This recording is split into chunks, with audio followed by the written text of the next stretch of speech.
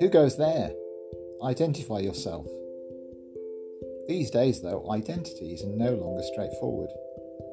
The second or the third or fourth sexual revolution means we're told we can identify as whatever and whoever we like. It promises freedom, liberation, and yet the age-old question remains. I'm still not sure who I am. Is it such a surprise that many children these days are prone to depression because they're being brought up in such a confusing world?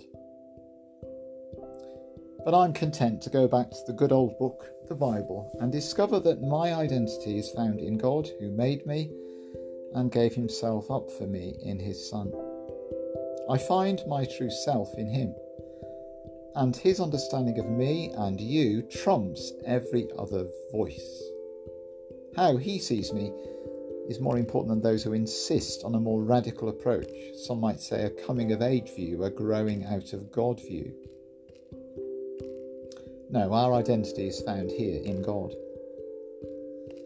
It's found in a God who cares, and a care that silences anxiety.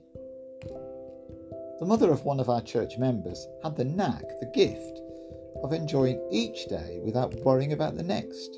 Tomorrow for her didn't exist. It wasn't in her thoughts. Tomorrow didn't mean anything because she was enjoying the day she had been given. She believed what Jesus said.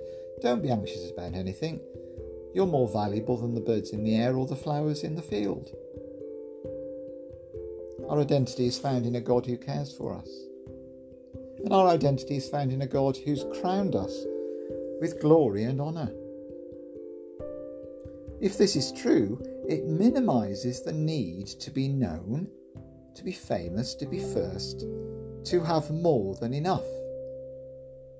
Because we've made it already, or rather, he has given us a gift that means we have made it already.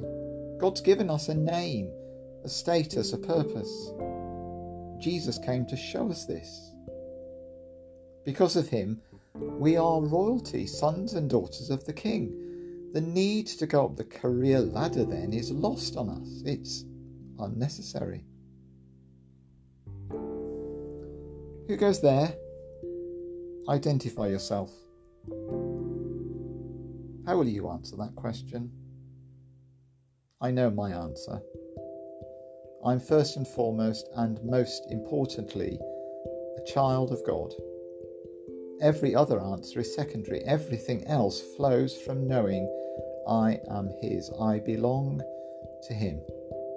And whatever others might say, I am free.